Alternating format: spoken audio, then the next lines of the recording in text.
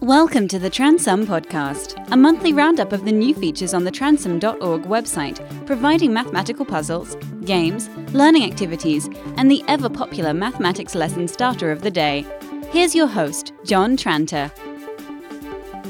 Happy New Year! Best wishes to all of you who've downloaded and are listening to this podcast. I wish you all the best for 2015. Or is that 2015? Or 2015? What is the correct way to say the year? Well, it's certainly not the last one. But more about that later. Let's start off with, as usual, the puzzle for the month. One of my Christmas presents this year was the book called Are You Smart Enough to Work at Google? It's an excellent read for anyone interested in logic puzzles and a diverse range of other topics which have been used as interview questions for prospective Google employees. I'll use one of the mathematically related questions as the puzzle for this podcast.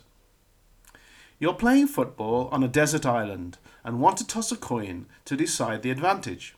Unfortunately, the only coin on the island is bent and seriously biased.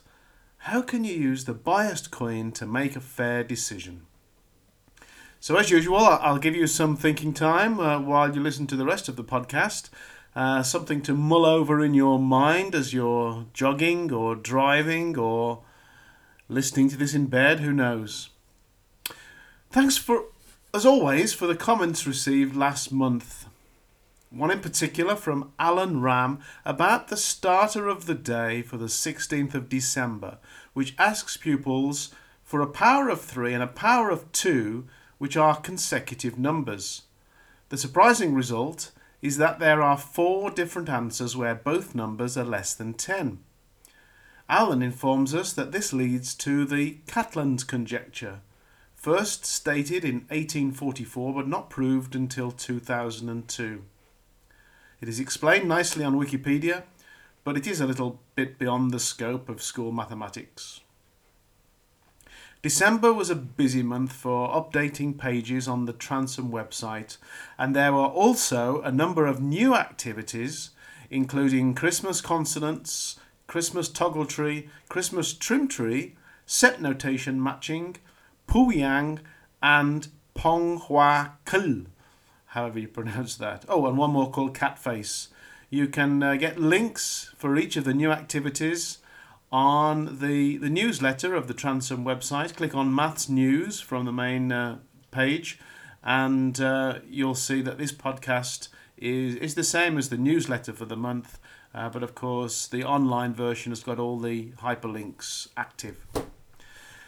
Questions in my mind at the moment about the new activities. Firstly, about Christmas toggle tree. I've never seen a puzzle like it before, and I'm really interested to hear what strategies you might adopt when doing it. So you'll have to go to that Christmas toggle tree.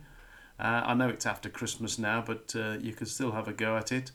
And as yet, I've still not come up with an elegant method, but I'm sure somebody out there can, so give that a go. I'm also wondering whether we have finally found the minimum number of moves required to do Puyang. I thought I had the answer until Colleen Young via Twitter and her colleague Elaine found a more efficient solution. So the record currently stands at 19 moves to complete the Puyang puzzle. But I need an insightful mathematician to prove this is indeed the minimum number of moves required. So if you are that person, please let me know. So now to the pronunciation of the year in question. The aspect I'd like to examine is the use of O for naught or zero.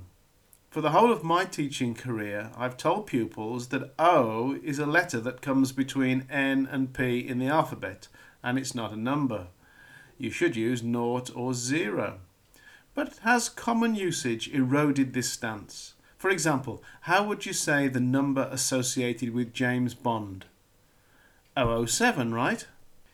The answer to these questions are clearly provided in a podcast I listen to called The Grammar Girl's Quick and Dirty Tips. I'll let Mignon Fogarty explain. Sometimes people think that it's wrong to pronounce 0 as O, but it's actually okay in certain contexts. For example, it's fine, even normal, to say O when you're reading a series of numbers, such as a zip code, 90210, a room number, room 404, a phone number, 555-206-1234, or a credit card number, and I'm not going to read a whole credit card number. And of course, don't forget agent designations, James Bond, Agent 007, and so on. You pronounce it 0 when you're talking about math or science. For example, you'd say 5 minus 0 equals 5, or that the temperature is below 0. And that was your tidbit. I'm Mignon Fogarty, better known as Grammar Girl. You can find me on Twitter and Facebook under the username Grammar Girl.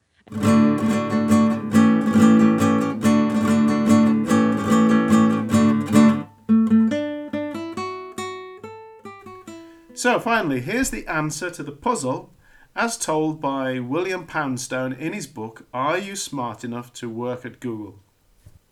This is the puzzle about the biased coin and how you can use it to decide which of two teams should get the advantage in a game of football. Firstly, there's one method involving tossing the coin a large number of times to work out the value of the bias, but the best answer comes from Google.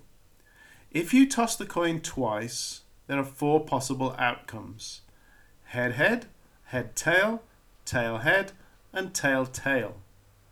Since the coin favours one side, the chance of head-head will not equal the chance of tail-tail. But head-tail and tail-head must be equally probable no matter what the bias. So toss twice after agreeing that head-tail means one team gets the advantage and tail-head means the other.